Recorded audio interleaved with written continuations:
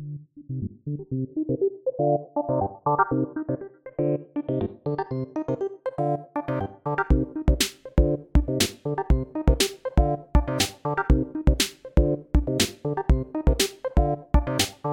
everyone, welcome back to another episode of the Combat Chain. I'm your host, Patrick Shaw, and I'm joined as always by Adam Filichuk.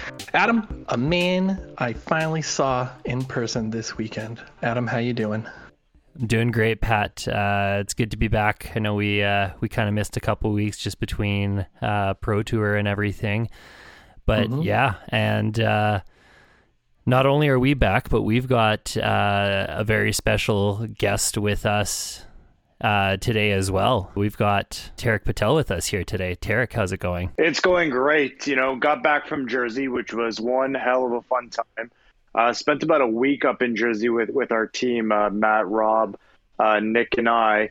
And the next day, my work called me up, was like, we moved around your schedule and you have to be in Monday morning. So I finished the calling, went straight from the venue, jumped back on a plane, and I swear to God, it's like living a double life sometimes. You come back from a week of just talking nothing about Flesh and Blood, and I was sitting there at 8 a.m. the next morning on Monday, being only 12 hours prior, being in New Jersey, just finished a calling and flying out. I'm like, is this still real life? I felt like I was in the Matrix and dissociative. But yeah, this week's been good. Kind of going through withdrawals, but happy to be back in Florida where it's nice, sunny, and warm. How is that juggling the double life, so to speak? How does Tariq Patel handle all that? Because we know that you are a medical professional, you are a doctor by trade, but like most everyone knows you, in this circle as a prominent Flesh and Blood player. So it seems like you spend so much time doing the Flesh and Blood thing, but that is obviously an incredibly time-consuming occupation in itself. How does juggling that feel to you these days? Yeah, I'm not gonna lie, it is tiring, but I love it. I'm the type of person that I always need to be doing something. I can't stay home and kind of just watch TV or do whatever. I have no chill, much to my girlfriend's dismay. So I personally love it. I am honestly the happiest when I'm chasing that metaphorical carrot. It is a weird thing to really think about, but like, even though I know some of my goals and some of my aspirations are kind of superfluous in certain ways, I like it too much because I feel like, there's a common saying, the idle mind is the devil's playground. And, I really tend to believe that's true. I think if I sit still long enough, that's when kind of the negative stuff starts coming. So I love to just be go, go, go. I get burnt out from time to time, but honestly, I love it. So it doesn't feel like I'm juggling too much. It feels like just the amount of right work on my plate. So I'm happy with what I do, and I'm happy with Flesh and Blood, and I wouldn't change anything. So now that is the present. I want to know a little bit about the past. No one on the Combat Chain escapes the origin story. I want to know, who are you and how the hell did you get here? Yeah, for sure. So my name is Tariq. I was born and raised in Canada in a small town called Milton, Ontario. It was a very rural kind of town growing up. It's about 30-40 minutes west of Toronto. Gotten a lot larger now. I'm going home actually in July for the first time in almost a decade. So, but I've been talking to my brother, and apparently I won't even recognize it anymore. It turned it from a small, farming town to, just a larger part of Toronto. It's kind of got swallowed up, as my brother tells me. So looking forward to go back home there. I got into trading card games probably early 2002, 1, 3, like when I was about 10 years old. I started out with the Yu-Gi-Oh card game, trading card game. Went to my first regionals during the prolific GOAT format, or I guess the format right before that, if you guys know anything about that game. So that was kind of my first foray into card games in general. And then from there, I met, a lot of staple friends, some that I have to this day. Omar Belden specifically, one of the guys I pro in my Magic testing group. We still play a lot, still talk daily. And he actually transferred over to Magic the Gathering, and then I myself moved over to Magic, but could never really play consistently because of academics. I was in and out of university, med school, and so forth. So every time I qualified for a pro tour or had a Grand Prix success, it was kind of followed up with a very long hiatus, months between. And so I was playing Magic on and off for years. I had some minor success on the SCG circuit, and so forth. But when Flesh and Blood came out, it was during that whole COVID, time lapse bend that we all kind of experienced from 2019 till now. It's funny because even looking back on it, I'm like, I feel like the last 3 years flew by. Like it almost seems like 2019 was yesterday, and I have to like, oh my gosh, it's almost 2023, right? 2022 is almost halfway over, if you can believe that. So I heard about Flesh and Blood, about 8-9 months ago now. It was last summer, so I guess we're coming up on a year. I thought it looked really interesting, but we were right in the middle of a pandemic. Work was really picking up, and I couldn't quite get into the Road to Nat season that I wanted to play in. But I'd ordered a chain deck, and I thought, this is going to be great. I'm going to learn the game. It looks so fun. And so the calling Vegas happened. Chain ended up winning. I'm like, okay, cool. I got the right deck. By the time all the components of my deck came in, it was a week later. Tales of Armada just kind of, the pre-release just happened. I played my first real life event, and then the deck got banned. So from there, the rest is history. I kind of played the next two limited callings. I came ninth at the first one in Dallas, came second at the second one in Cincinnati, thanks to the convincing of a lot of friends of mine who convinced me to go. And that ended up qualifying for me for nationals, and the rest was history. So that's a quick little synopsis of my entire life leading up to Flesh and Blood right now. And on top of that, you're just coming off of a win in a ProQuest yesterday. You're going. I assume you're going to Lee now and saving the PTI for Worlds. Yeah, I was probably going to go to Lil either way. I'm not the kind of person that really saves invites. I play games to play them, quite frankly, right? So I had to use a PTI actually to play nationals, which a lot of people told me I was crazy to do in the first place. But for me, it's not even about winning, as weird as that sounds. Even when I played Magic, when I played other games, or even in my day-to-day life, anything I like to do to the best of my ability. And I have this weird, it's not like a weird ideal or goal where you play like a perfect tournament, right? And it's like, I've never actually done it, right? Even events I do really well, I top at, even nationals when I won, there's always been mistakes. And for me, it's like chasing almost like a high of perfection where I sometimes say to myself, the best events I've ever played are some of the worst events that I finished at. And that just happens, right? It's completely normal to lose in card games just due to variance, even if you've done nothing wrong. But for me, it's like I want the opportunity to play on a high level, regardless or not if it's the highest expected value, play overall. Because I think that's a silly way to live your life. I enjoy just being there and competing. So even if I didn't win the ProQuest yesterday, I would not be the type of person to skip Lil just to play at Worlds. No, that makes sense. Just it's about the journey, not the outcome. What was your gold foil? I'm gonna be honest, I haven't opened it. I was actually thinking about tweeting out, taking a Twitter poll and seeing if people wanted me to open it versus get rid of it closed. I was thinking, I might just hold on to it for years to come, just as like a cool keepsake.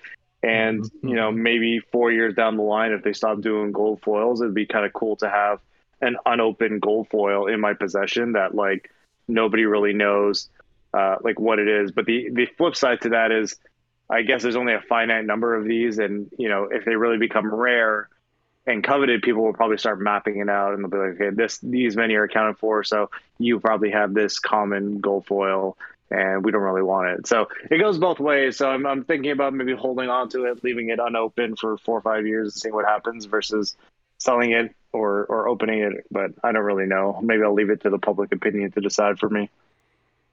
Don't suppose there's any chance we can convince you to open it here right now?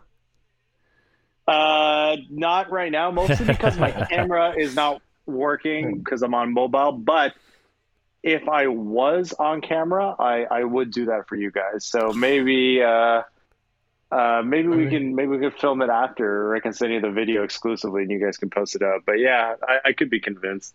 Oh, that'd be cool. All right. That would be sweet. Our people we'll talk to your people. Yeah, well, we're gonna work on something here. So the legend as told, you did your first event was a Tales pre-release. Yeah. from there, you broke the game immediately and discovered Briar, and you have competed at the highest levels of Flesh and Blood ever since. And it seems like you've taken to Flesh and Blood, I wouldn't say more than Magic, but it does seem like Flesh and Blood has availed greater opportunities to you in terms of high-level competition and subsequent victories at those highest levels. What about Flesh and Blood as a game system do you think is allowing you to thrive in this environment as opposed to grinding the SCG tours in Magic? Right. Well, let me start off by saying I don't think there's anything inherently special about myself. I think there's a lot of great players, in Magic and Flesh and Blood that are doing roughly the same things to even better results. Michael Hamilton comes to mind, Michael Fang, the runner-up at Nationals. So there's a lot of great players, and I don't think I'm special or did anything special or anything like that. I think it's just a kind of a recipe of right place, right time. Finding the Briar deck was almost an accident. I kind of just drafted a really good, or I guess had a really good Briar pool to begin with. And I've approached Magic and Flesh and Blood in the same way. I'm a very first principle thinker. I actually have an article on that coming out on Channel Fireball, hopefully within the next week or so, where I kind of try and break down Flesh and Blood to its first principles, and then you kind of build up ideas from there. And, and I don't think, I did anything different from any kind of game I've played. I've always had, mid-level success in a bunch of different games. I used to be a grandmaster in StarCraft 2 and all three servers, Europe, Korea, and North America. I was signed to Complexity Gaming for a little bit. So it's more or less the same process applied to different games. And in a game like Magic the Gathering that's been established for years and years, it's really just a numbers game, right? I think my win record is actually roughly the same between Magic and Flesh and Blood. Like I'm hovering close to around 70% ish in both games, maybe a little bit lower in Magic, but at a very good level win percentage for cards, right? Even the best players in the world, you look at like Huey Jensen, Reed Duke, etc. They all hover around 65% win rate. And to get noticed in card games, it really is a combination of longevity more than anything else, because you need to kind of play enough events that you get enough top 8 results that then gets you noticed. So it's just a matter of sample size, I think. And I've definitely had a good run of luck in Flesh and Blood. Like, I'm not going to deny that, right? Coming 9th, 2nd, and 1st in your first 3 events is just like, I would be so egotistical to think that it was anything I did, and not just a good run of luck. So if we're being honest, I honestly think it was right place, right time. I kind of stumbled into Briar because of a really good, pre-release / draft that I was doing at the time, and kind of gave me that spark of an idea. And then, just a run of good variants has kind of put me in the position I am now for Flesh and Blood, compared to Magic. Definitely a hell of a start, I'll tell you that. Adam, what is your win percentage in Flesh and Blood? Do you know it off the top of your head? I'm probably sitting somewhere between 55 and 60%, I think. Because you're still in your top, what are you, top 5 in XP? Something like that, lifetime? Are you still hovering around there? Ooh, top 5 lifetime XP? No. I'm top 40. I'm top 42 lifetime XP. Oh, all right. And then I gave you too much credit. I'm sorry. No, I think the best claim I have is that I was just number 1 in Canada for a good few months. There you go. I don't know what my win percentage is, like 50% lifetime. I am Mr. 500. That's every event. I win half my games. That's my claim to fame. So the meta post, leading into New Jersey. Thankfully we got our ban announcement a little earlier than we were initially thinking, and people got a bit of time to prep. But like, how do you feel about the meta? How did you feel about the meta going into Jersey? I know a lot of people weren't, the most happy about it. Even I myself was hoping to see Starvo be a little more dealt with. But despite that, some people found some ways to make some really interesting decks shine. I think, especially Kano being probably one of the dark horses no one expected. Yeah, it was definitely an interesting metagame. I don't mind it, actually. I think it gets a lot more flack than people, or that it maybe actually deserves. I think all the matches are fairly interesting. There's a lot of play to the Starvo mirrors. There's 3 decks that are completely viable, and then plus or minus Kano if you believe it's a viable deck. So there's like 3 good decks in the format that anybody could take a tournament down with.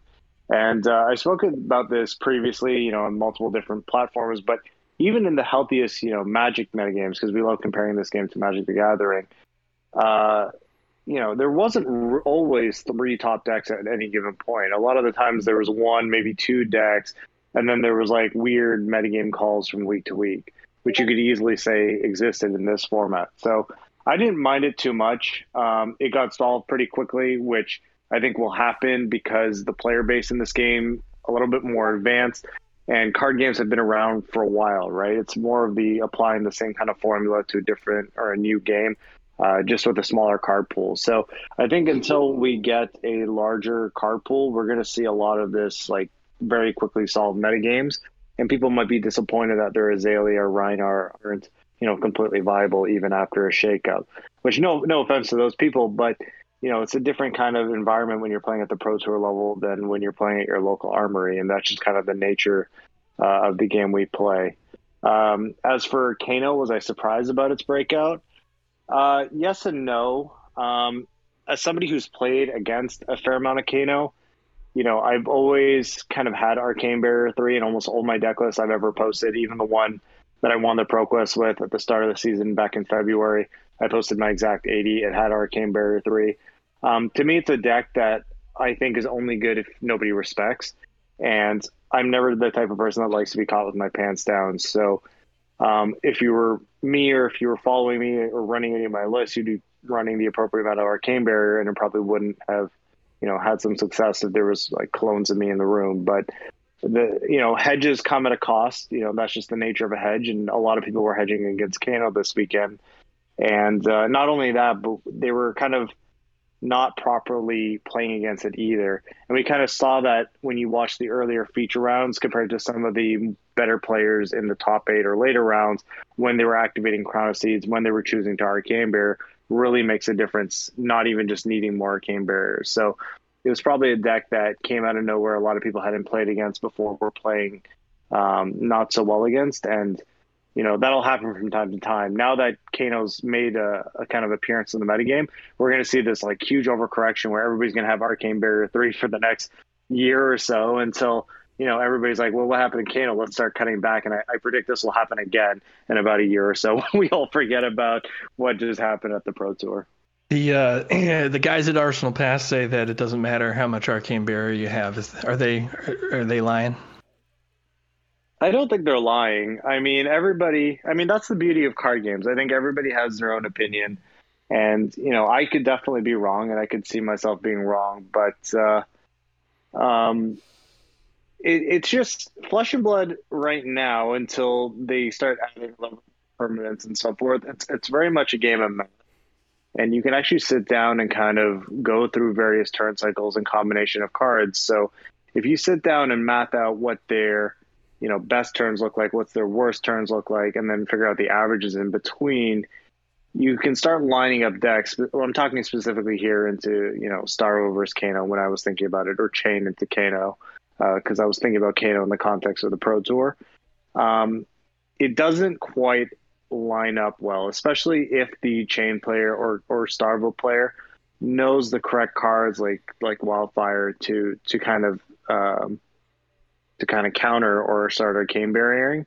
The most damage they can do is significantly less than the Chain or Starvo players' output. So it's not that I think the Arsenal Pass guys are wrong. I think they're absolutely phenomenal people, very smart at the game, as you could tell by their Kano success over the weekend, and they're very amazing Wizard players. But we definitely disagree, I think, on that fact. But time will tell. If they continue to win with Kano into Arcane Barrier 3 metagames as people get more proficient playing against it, I'll be the first one to admit I was wrong. Well, you know what? I I've been experimenting with the Kano deck a little bit since last weekend, and I will say this: I was up into a Prism on 38 health, full hand of cards, AB2 and a shield up, and I still managed to punch him all the way down to 1. So I think there's something there with this combo that they figured out. Yeah, I'm gonna hate the next like 6 weeks. That's what I'm getting from this. I'm gonna just filthy wizard players all over the place. I will say this though. I hope for the good of the game that the Arsenal Pass people are wrong. Like, if for nothing else, like, put my ego aside or put whatever else aside, the math, whatever. If Kano is the best deck in the game, and I've said this before, it is not good, right? It is not a very interactive deck. Yeah. It's going to lead to very degenerate play patterns, and I don't think it's going to be overall healthy for the game. So for everybody's sake, I hope that they're wrong. Like, forget, my feelings or whatever. Put that aside. I agree. There needs, some amount of threat of Kano keeps the game accountable, but Kano like that is very dangerous for the health of our game. All right, Tariq, leading up to the Pro Tour, the Channel Fireball released documentary footage showing the debut of Team Dragon Shield, which consists of Rob Seigel, Matt Rogers, Nick Butcher, and yourself. How long has been the formation of that team been in the works? Yeah, that kind of has been a more recent development. So I met Matt Rogers for the first time at the Calling Dallas, and it was really kind of a fluke meeting. He was friends with Rob, I guess, from doing some online tournaments and stuff when the game was fairly new. And when he came over, Rob was one of the people he knew in North America, so they were naturally hanging around a lot.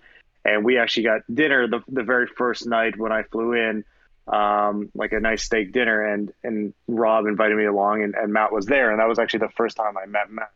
And it was quite a funny dinner, actually, because I just built the Briar deck at that time, and Matt and Nick, who I didn't know at the time, were working on what we now know as the Viserai OTK list. So it was funny because, we got a couple of drinks, and so I think Matt let slip, or I think Rob let slip that, Tariq has this really awesome deck, and he broke the format, and it's really cool, and it'll be really fun to play at Nats. And then Matt perks up and he's like, "Oh, I wonder if we're thinking about the same deck." So we had that like fun little back and forth at dinner where we kind of both thought we broke the format, and it ended up being like two really good decks that are now both banned. So funny enough. But so Matt and I met in Dallas for the first time, and he comes from a Magic background too. And I can't speak for Matt, but I think we clicked. After the first meeting or so, we think about the game in very similar ways. The way, I kind of talked about it, or he talked about the game, was the ways I was kind of approaching it as well already. So we made friends, I think, in Dallas, and he lost to a team draft to me. So he's in my owing. He's in my debt forever. But yeah, so after that, we became friends. We hung out more in Cincinnati. And then I had him over at the Nationals when he was in Orlando, because I live in Orlando. So I let him crash at my place. So from there, we started testing more for Indy. And Matt told me, he's like, "Hey, there's this opportunity, Dragon Shield, are you up for it?" And, I said, sure. I'm not normally the kind of guy that goes out and looks for sponsorships or does anything like that, because I play games primarily to have fun, not make money. I've always kind of joked with my friends that the highest EV I could make is just not going to a card tournament, right? Like, if I cared about saving money or maximizing my value, I just wouldn't play. But I said, sure, sounded like a really fun opportunity. I really love their product. It's not like, I'm using a competitive sleeves. I'm not going to throw shade at anybody, but it's like, I used Dragon Shield, for years, and I would continue to use them whether or not I was sponsored by them. They just make quite literally the highest quality TCG product on the market. And, everybody will know that. So it was kind of a no-brainer for me. I've loved working with them so far. Their products are amazing. They've hooked us up with some awesome stuff. The video was awesome. I had a great time in Jersey, so it's been nothing but sunshine and rainbows and lollipops so far. I know you posted the 983 Media has your vlog up, parts 1 and 2, so I don't want to rehash entirely stuff that you already covered there, but I am interested in the testing process that you guys went under in that last week leading up to New Jersey, coming into the Airbnb. Like, how many hours a day are you spending, playing cards amongst the four of you leading up to the tournament? And what happened with Knick-Knack Bric-a-Brac? All right, so we'll start from the beginning, I guess. We spent quite literally from the moment we went up, with the exception of us eating or grocery shopping or whatever, until when we went to bed, we were playing games. Leading up to the tournament, I try and be as open as possible. I'm not the kind of person that really kind of obscures information. And, some people gave me shit about Knick-Knack and, was I trolling? Was I not trolling? And we'll get into that in a second, but I was not. And I was very vocal even on my Twitter spaces that I thought the top 3 decks were going to be Bravo, Chain, and Prism. And, in those kind of, representation, the percentages would be in that degree. Bravo would be the most played deck, followed by Chain, followed by Prism. And I ended up being right? It was that. So I was very open, like, this is what I think the top 3 decks are.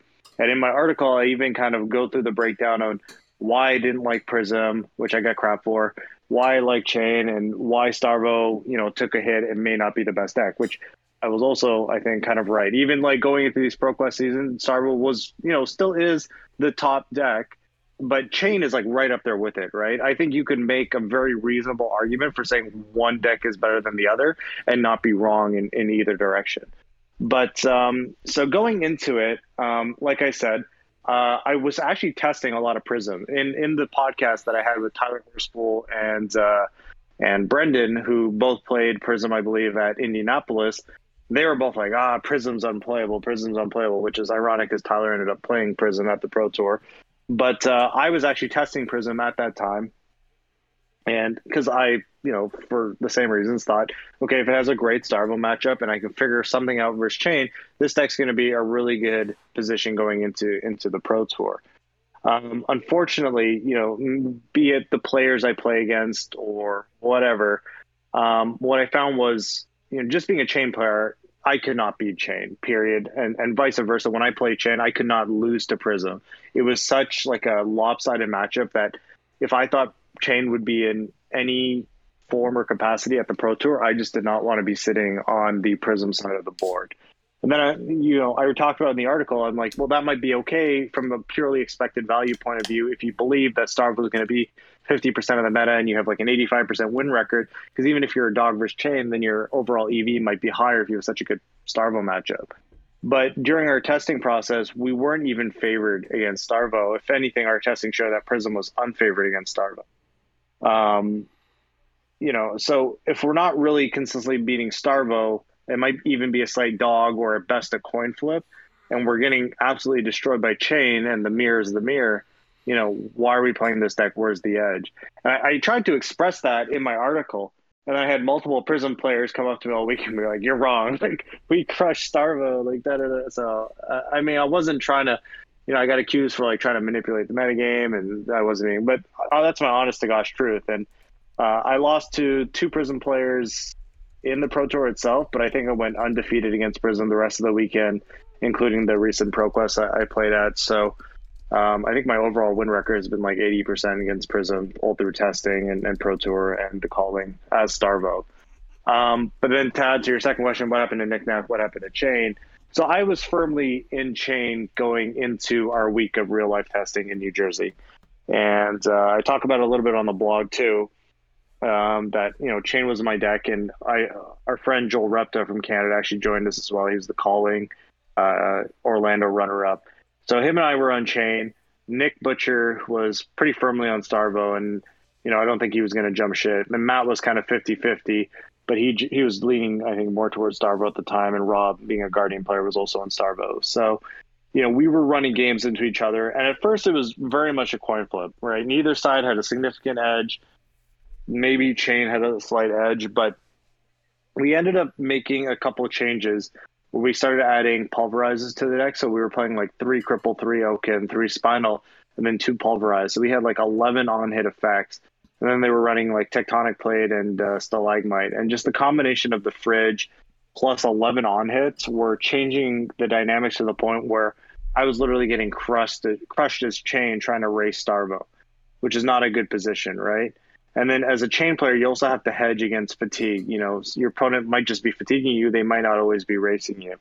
So the combination of one, not knowing what my opponents would kind of be doing going into the Pro Tour, and 2, losing almost all of our matches in testing, I had to, I couldn't in good faith stay on chain because I felt like our team Starvo deck had figured out the chain matchup. And I think all of us went almost undefeated all weekend against chain. We might have dropped one game. I know I went like 4-0 against it. I think somebody might have lost the match somewhere, but by and large, our record was just amazing against chain. So, yeah, I mean, I wanted to play, if I played chain at the Pro Tour, it would have had a knick-knack brick-brack in it, because I still do think it's way easier to fatigue a chain than it is to race it. I actually think it's a losing play pattern to try and race chain, as we saw, right? The winner ended up beating Isaac in the semis, and then beat another Starvo player in the finals by easily out racing it. So yeah. Yep. No, it did turn out to be the thing. And now they have with fatigue, they call it fatigue prism, is making its rounds. I know Steelford just won a pro quest off of that, and I think him and Tyler Horsepool were on that kind of build, shifting right into just a full block fatigue build to stop chains, and they were relatively successful with that. Obviously, not everybody can make the top 8, but that blows my mind, honestly, because that was the first thing I tried actually when I was Prism, because I went back and I watched all of Calling Vegas again, just because they were fatiguing them then with Seeds of Agony, which like also just blows my mind, because I don't know how you ever get fatigued with Seeds of Agony and Riftbind in your deck. But my conclusion was the chain players weren't playing as optimally as they needed to during that calling. And in my own testing, I told my friend, I'm like, you just try and fatigue me, and I won't even sideboard particularly weird. Like, I bring in the timestamps and the eclipses as like the standard hedge against any deck that could fatigue me, be it Dory or Prism or whatever. And it just like wasn't happening. Like, it wasn't close. Without Crown of Seeds, the Arsenal card is no longer a block unless it's a D-React already. So the max they can block for is 4 times 3 or 12, plus minus like 2 to 3, depending or not if it's unremovable or if it's Soul Shield. But even then, it's like, if I don't have a 6 power attack, like if I'm not going tall, I'm going wide, the D-Reacts don't actually block for their full amount. So I'm not sure how they're pulling it off, but I couldn't get it done, and the Prism players I played against, when I told them to fatigue me, couldn't fatigue me. So I don't know, maybe it's viable and I missed something. I got to go back and revisit it. Do you think that how much of a factor do you think that kind of you weren't the only one that pivoted late into the deck? How much do you think that impacted the player base coming into the Pro Tour? That whole unease, last minute decision kind of swap. Did you see what felt like a lot of that over the weekend? Kind of inexperience into major meta decks like that? No, I think everybody who played at the Pro Tour put in a good number of reps against the top 3 decks. I think it was widely known that the top 3 decks were going to be the top 3 decks: Prism, Starvo, and Chain in some capacity. What I think was surprising was the amount of Prism players that ended up coming. In my testing, I made the false assumption that other people would come to the same conclusions as me, which isn't the case in TCGs. And I know that going back retrospectively. And I told myself that even going into this Pro Tour, that there will probably be like a huge amount of Prisms that will just play Prism. But then, in the back of my mind, I'm like, oh, there's no way that could happen. People will test this matchup and that matchup, and they'll come to the same conclusions I did. But they didn't. And I believe was there 1 Prism in top 8? I can't even remember now. Or none, right? There was 2 Kanos, 3 Starvo, 1 Chain, 1 Briar. That sounds right. I think there was a top 8 in the calling. Oliver Fi I think in the top 8. calling. Yeah, Yeah. but not Yeah, in the Pro Tour, right? not in the Pro Tour, I don't Yeah. believe. So I think it Um, was one of the worst conversion rates among decks there for mhm, how popular it was to no top eights. yeah. Um, what would you? Is there? How did the weekend go overall? Is there anything about the weekend that you would change, obvious besides the win-loss record? Anything I would change?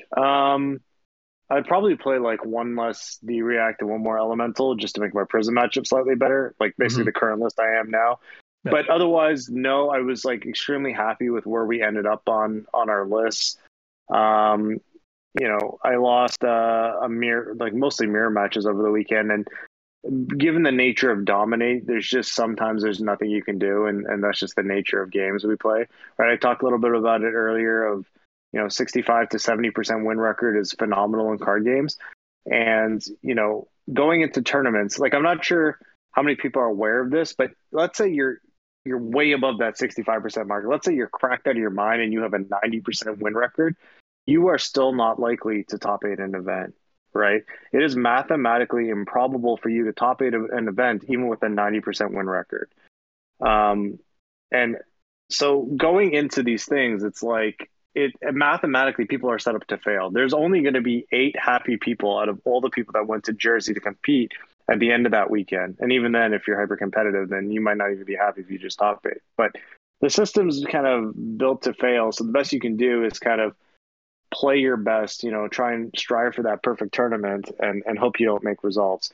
But in that regard, I'm kind of upset with myself. I made, 2 key mistakes throughout the day. One in the Pro Tour, one in the calling that costed me a top 8 in the calling.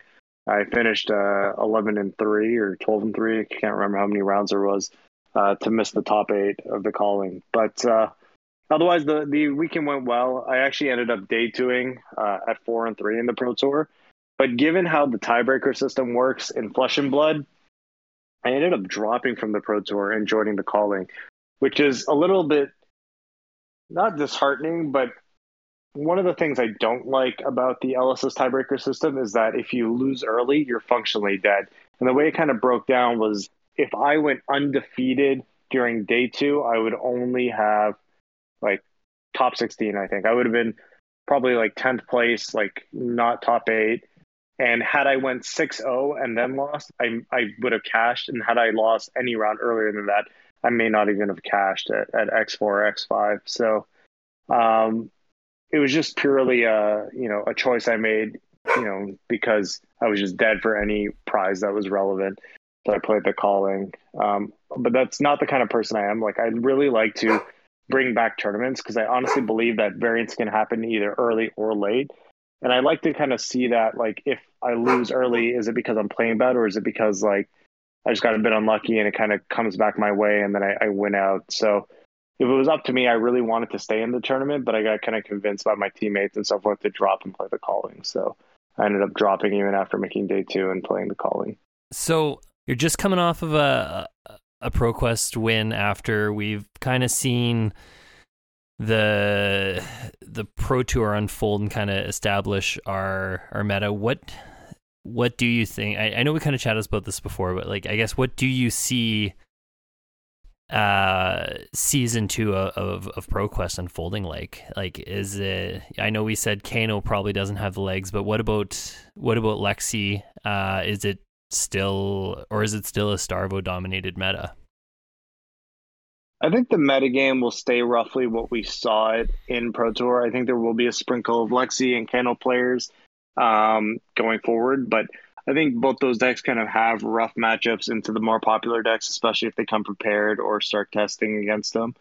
I think their biggest kind of factor leading into Pro Tour was a lot of inexperience on what the decks are trying to do and the angle of attack of which they'll take. But as those decks become a little bit more familiar, you might see them drop off a little bit. I mean, I hope that's not the case. I hope we end up with a 5, deck metagame. But I think ProQuest 2 season, I believe it's going to be the same, right? Living Legend doesn't take place until the week after Vegas calling. And I think that's the end of ProQuest season. So I think the ProQuest season will end up just kind of being the Pro Tour metagame. And I would be surprised if it deviates too much. But I think what's more interesting to talk about is what the metagame will look like after the rotations. Because I've heard some mumblings that Chain has reached Living Legend, which I haven't actually worked the math on myself, but it's flirting that line. I know after the Pro Tour win, Close. and now we have an entire calling season, we have a Living Legend, or we have a situation where Chain can also reach Living Legend with Starvo. And I think if that happens after Vegas or whatever, I think it would lead to an extremely interesting metagame and kind of one that a lot of the player base kind of hope for, because now we have a situation where Briar is heavily neutered, right, because of the erratas. We have Viscerai that's heavily neutered because of the last bannings. We have Chain completely out of the picture if it hits Living Legend. We have Starvo gone, and we have Prism keeping in check a lot of the really, old and fatigue kind of Guardian style decks. And Prism's the type of deck that I think is healthy for the game, as long as it doesn't become, too oppressive with the auras, or there's a healthy amount of aggro decks, because it can be hated out by a lot of decks. So like an aggro dash deck, or even the Broomblade decks now, even neutered, still absolutely crush Prism, excuse me. So I think if Chain exits the metagame along with Starvo come, 3 weeks from now, I think we're going to look at a really, really, really fun metagame, especially with the release of Icelander and then some of the other heroes that we don't fully know yet. As long as they don't push an existing archetype over the edge, I think we're going to go into a format where you could play like one of 6 or 7 decks. It's going to be really crazy to see what happens. We do have, looking at the Living Legend leaderboard right now, Chain, I don't know when the last time this was updated, May 16th, ProQuest season. Okay, ProQuest Season 2, Week 1. As of the end of Week 1, Chain has 808 Living Legend points. I believe it's 30, something like that, for a ProQuest win. Something like that. And then we have Prism is actually sitting at 640. So it looks like, I think the consensus is that if Chain continues on the path that it's on, then it should, I believe there's something like 300 total ProQuests globally before the cutoff date here in the beginning of June. But it definitely looks like Chain is tracking towards Living Legend, and a Prism with an outside shot sitting at 640 would really have to put in some victories, but I do believe at the end of ProQuest Season 2 it'll be flirting with the end of it as well. Going into that. Yeah, and so I haven't worked out the math fully, and it's hard to know because what is the 800? I guess you said May 16th, so it was updated right after the Pro Tour. Right? So, yeah, because that was Pro Tour weekend was the same weekend as Week 1 of ProQuest season. So the results of this weekend is obviously still live, so they still have to update that, but that should get pretty close to it. Yeah, and how do you have the information there? How many points is a ProQuest win?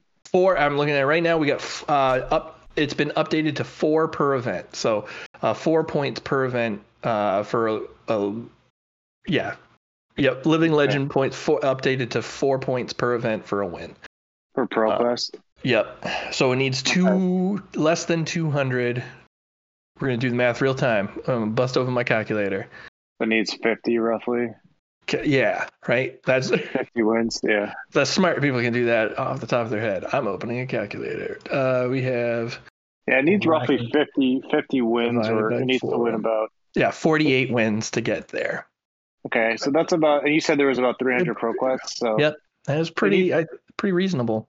Yeah, it only needs to win then about 13-14% of the ProQuest to hit Living Legend. So, definitely could see that as a possibility. I think it's already won like several. So yeah, it's been racking them up a little bit. Yeah, we could easily see it, hit Living Legend by the next set release. And I really do hope that's the case, because I think if it doesn't, I think Chain will clearly be the boogeyman until it kind of, rotates. And I think it would be a really clean solution to just have it rotate with Living Legend, which kind of delves into the larger issue of Living Legend as a balancing tool versus, when it should actually take place. I think Legend Storage Studios should have just gone ahead and retired Starvo now because I know a lot of people aren't thrilled with the fact that it's living Mhm. legend, but it's technically still legal during the Pro Quest season, and it's probably going to reach like 1,400, 1,500 points before it actually retires. So it's going to get like living legend Yeah. and a half. It's Um, got a lame duck season just to crush more people. yeah, so I think I'm in the camp of people that would rather just see when a hero hits living legend, they maybe use a little discretion and go, okay, you're done, and just put them in the Hall of Fame or whatever Legends Field or whatever they're calling it. So on June 24th, we're going to see the release of Uprising. We have the world premiere coming up on the 10th. What are you looking forward to on the release of Uprising in terms of new heroes, cards introduced to the meta? What do you want to see out of Uprising as a product and as a whole? What are you looking forward to into what is actually, we just found out, road to national season right after the release of Uprising? A shake up mostly. I think, and I've been quite vocal on this, I think there's been too long of a gap between draftable sets a year.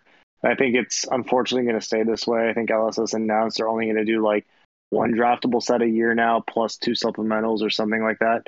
But I think it creates too much of a lull in the game. So I'm just happy to get another fresh set that we can get our hands on for draft. Because I think a lot of our player base actually likes limited. I'm speaking from a local point of view right now. And even the callings, I know limited Tales of Aria was very well received. So I'm kind of glad that more limited play will be kind of pumped into the game, and I think the game's going to see, um, quite a big pickup in the player base as people kind of jump into the limited format and test the new heroes.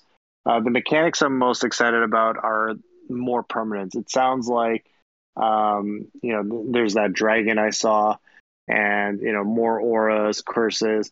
I think the game needs more of a permanent style aspect to it, kind of like Dash has items, Prism has auras, and so forth. Because at this point, every kind of ability is roughly the same. Everything's a modified nimbleism, or a modified this and modified that, and it leads to very deterministic play patterns, especially in a game like Flesh and Blood where you start with a very high life total and you see so many cards throughout the game that you're seeing your deck not once but twice.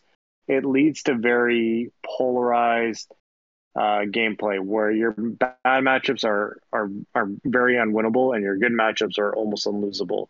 And I think permanents kind of change that dynamic by allowing you to kind of present a threat on a different axis that your deck may be capable of, and kind of shifting that dichotomy of, is it a bad matchup? Is it a good matchup too? Okay, here's how I can maneuver things around over multiple turns, which is one of the reasons I really liked Knick-Knack Brick-Brack so much, or Time Snap Potions, because it was a way of taking, threats now and bringing them across different turn cycles and presenting them in a way that may be atypical to an opponent. So I think the game needs a little bit more of that. It needs more ways of carrying turn cycles into one another to kind of present multi-dimensional threats. And it looks like this set kind of has that with the auras, with the dragons and permanents and so forth. So I think that's what I'm most excited about. Does it do anything for you that you're going to be able to cast a dragon and put it out there? Are you into the high fantasy aspect of TCGs where it really tickles your fancy that you'll be able to do a dragon and put it onto the board? So yeah, yes and no. So I'm a huge nerd. I play Dungeons and Dragons with my elementary school friends. I've been doing that since we were like 8 years old. Like, that show Stranger Things, where they're all sitting in the basement. Mm-hmm. Like Mm-hmm. that was literally us, like at 8 years old, like playing D&D. And crazy enough, he's my best friends, my two best friends, Jeffrey and Madison. We're still playing, even though we live like hundreds of miles apart. They're still up in Canada. We get on Roll20 every like Saturday morning, Sunday morning. They have kids now, and we'll play before the kids get up, and then we'll just go about our normal day. So we still have like a campaign going. That is So I amazing. love, yeah, it's quite a thing if you think. It's funny because so my best friend, his name is Madison. I know I'm going tangential here, but That's all I'll right. come It's all back to right. that in a This is second. But my MO. We do tangents. yeah, so his daughter is now, gosh, I'm gonna get this wrong. He's gonna kill me. I think she's 8 or 9 years old.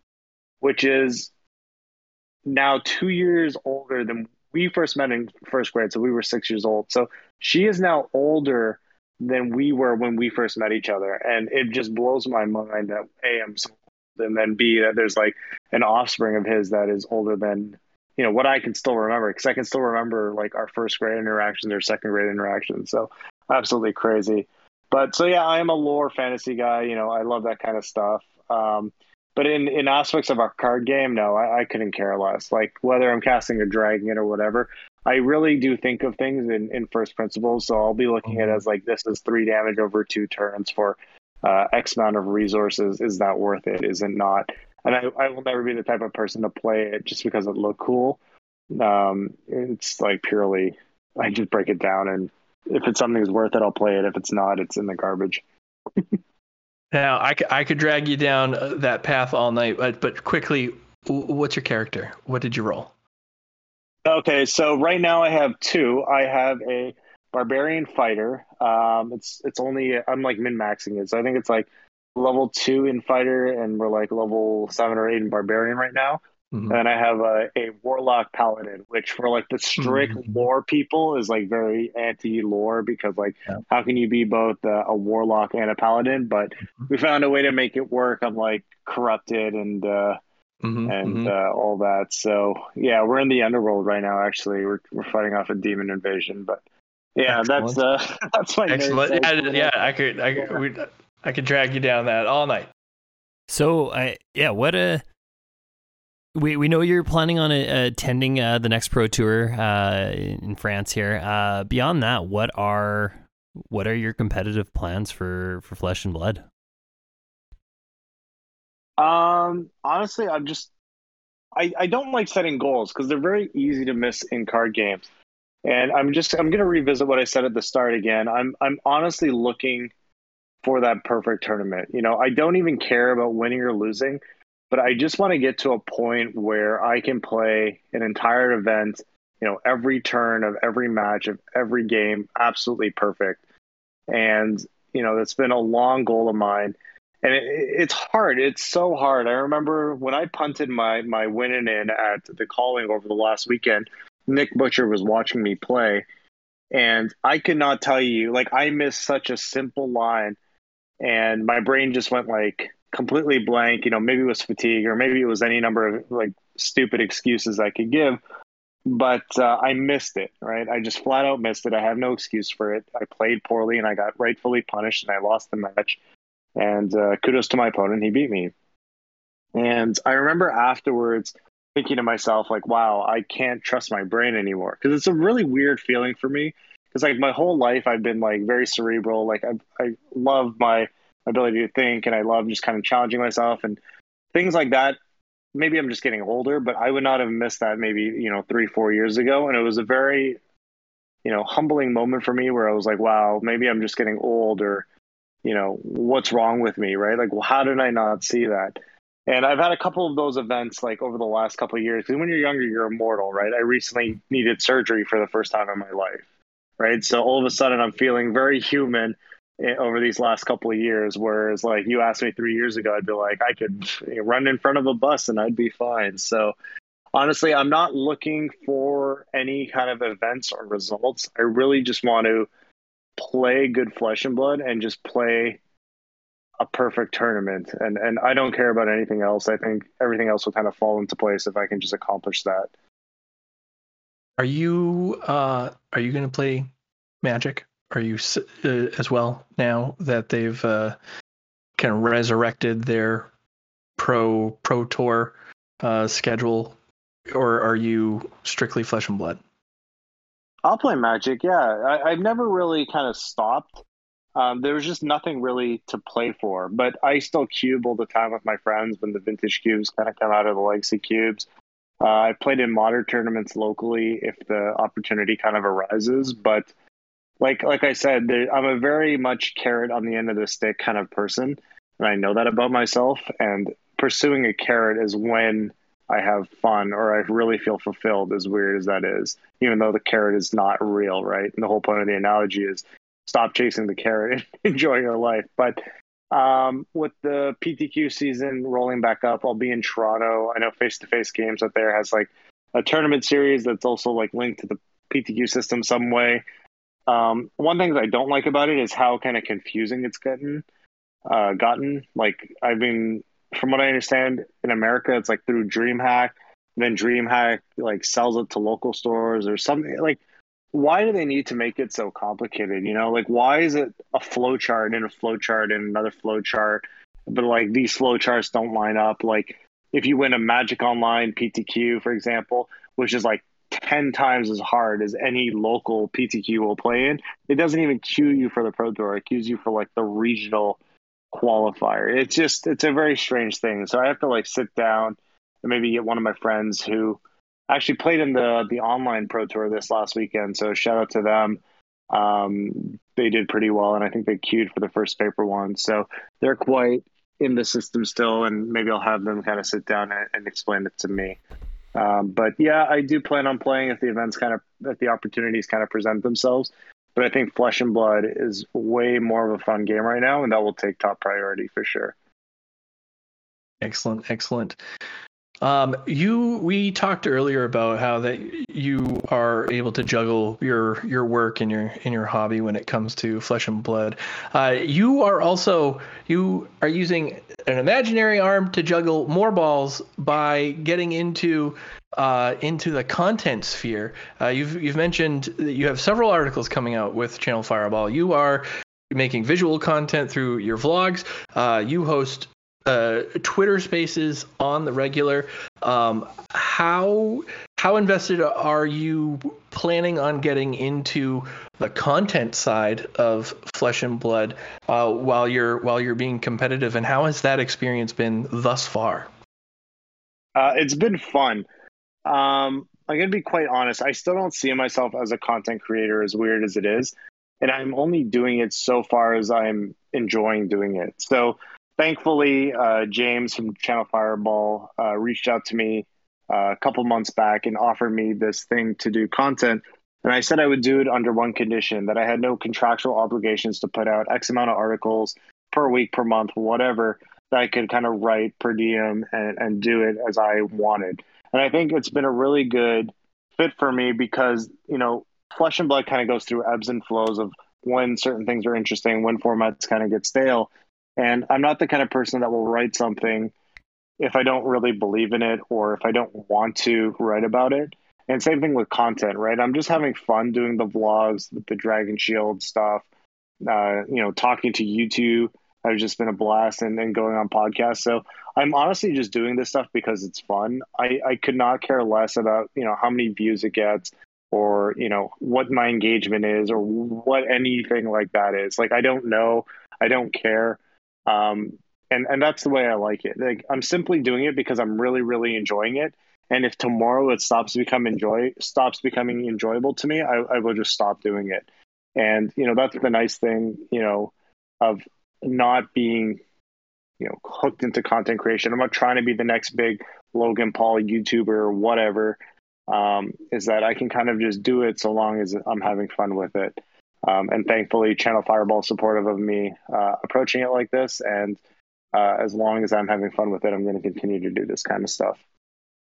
You mentioned that you have an article coming up. What else do you have in the works that you can talk about? Yeah, it's no big secret. So, I mean, I'm planning on going to the Calling Las Vegas right now. So that one, because it's a little bit less stressful, we're not testing for a huge pro tour. It's Blitz, which is supposed to be a fun format. I'm going to try and make a more of a fun blog, see what we get up to out in Las Vegas, see if I can get some really good footage and make it more of a fun, like content creator-y, like you see on the more normie side vlogs, and see how that does. My article has actually, this article specifically, the one I'm talking about, like First Principles of Flesh and Blood, I wrote that actually a while ago. When Matt first came over at Nationals to stay with me, I actually had him proofread one of the first copies of the article. And one of his feedback, and not just him, I had another writer friend read it as well, was that it was too like scientific-y. It wasn't your typical, Flesh and Blood article or Magic the Gathering article. It was like it almost read like a science paper, and that's why I haven't released it yet, because I was thinking to myself, well, how do I edit it without making it sounding like a research paper? And I've kind of got to the point where, I don't care. It is what it is. And I know in content nowadays, everything's supposed to be bite-sized. Everything's supposed to be catered to ADHD people and, 10 seconds, engagement, this, that. I really don't care. I really do think this thing that I wrote is something worth reading, and it won't be for everybody. And it won't be something that you can just read once and understand. It will be something that you'll have to read, 10, 20 times and maybe get a fraction of it. But I think it is something worth doing. So I'm just going to put it out there as is, in its full, jargon form, and let people engage with it and let them not engage with it. But I don't care. I think it's worth talking about. And I think it's a quite interesting topic, right? These are the kind of things that I really like talking about to my Flesh and Blood friends, or even when I deal in academics or science. I really like delving deep into topics. So this is something that's near and dear to my heart. And I think, people that really dive into this game will really enjoy it. The people that are looking for like a top 10 cards from this set, or what would I play next week, may not enjoy it as much, but so be it. And now for the real hard hitting stuff. What do you do for fun when you're not working or slinging cardboard?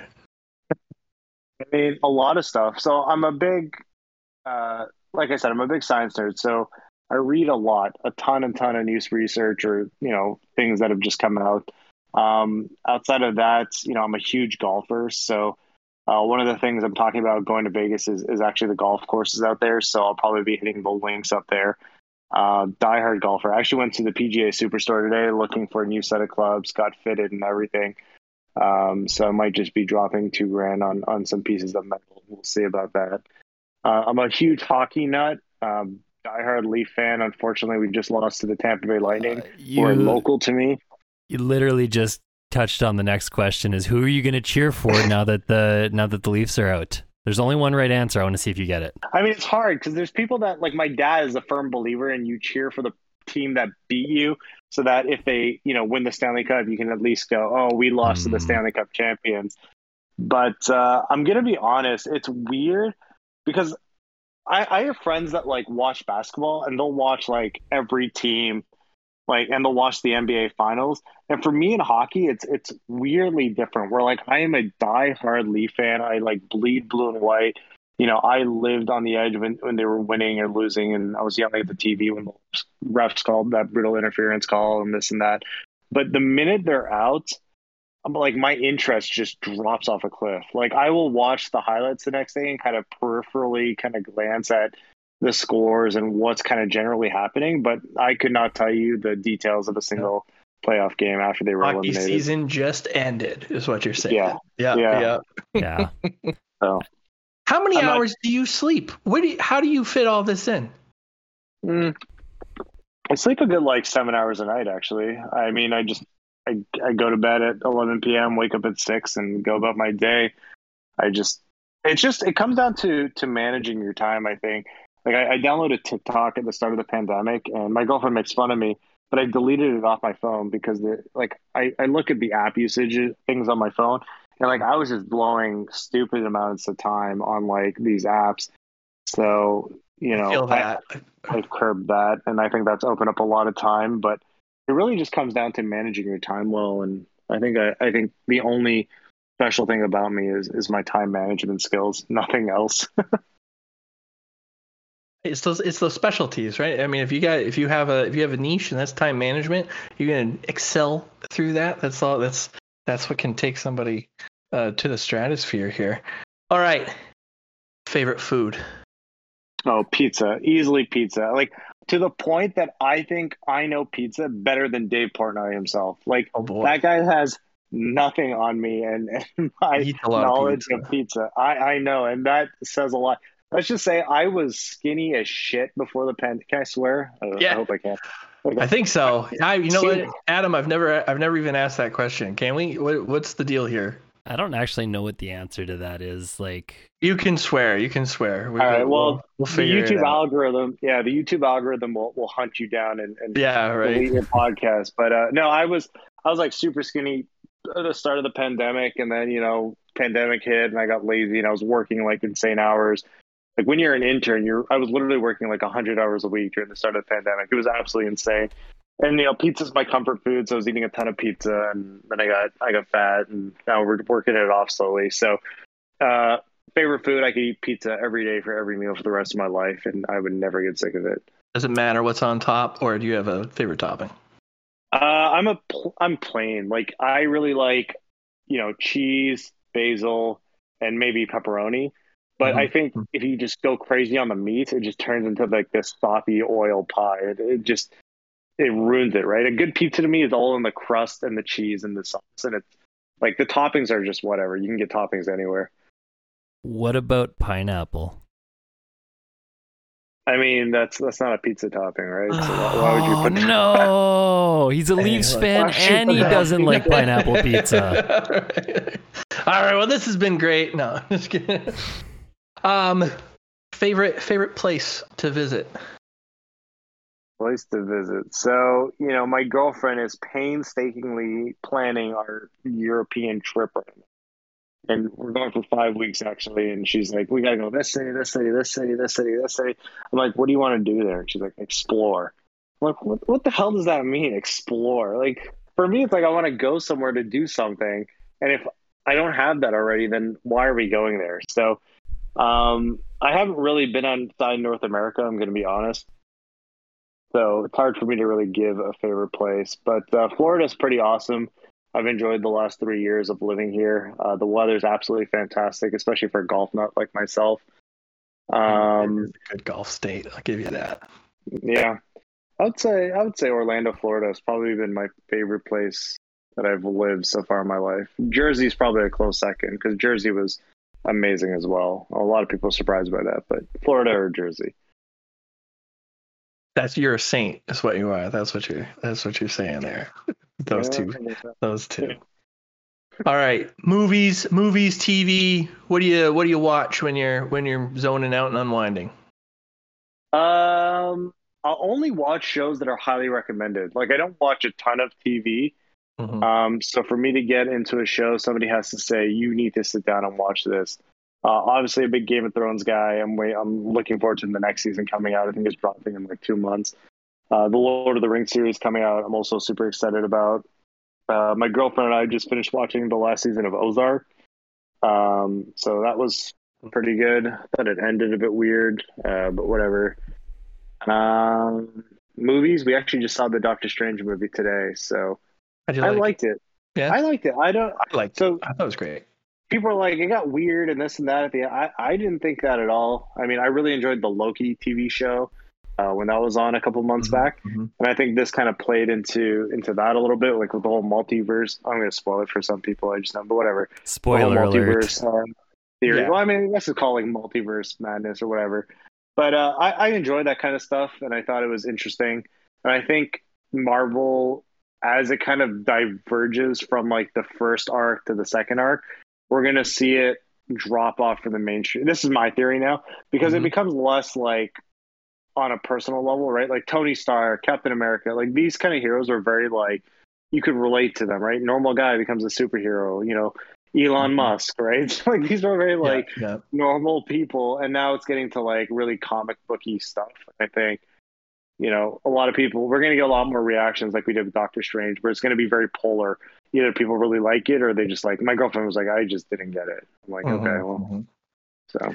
I thought they did the Illuminati a little dirty on there. I hope that's not the last time we see them. Do you think this is like converging into like Secret War kind of stuff? Do you think that's kind of where they're heading there? Do you have any fan theories? I don't, because every time I've given one, I was completely wrong.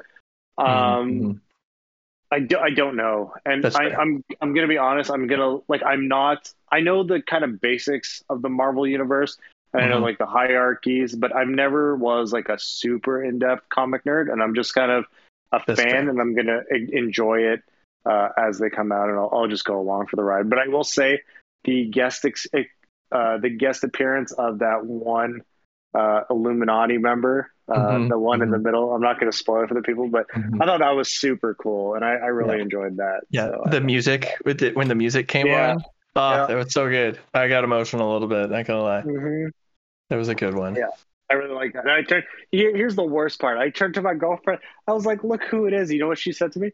Said, "Who's that?" Oh God. Sorry, she's gotta go. We have some more movies to watch once I get off with you guys tonight. Excellent.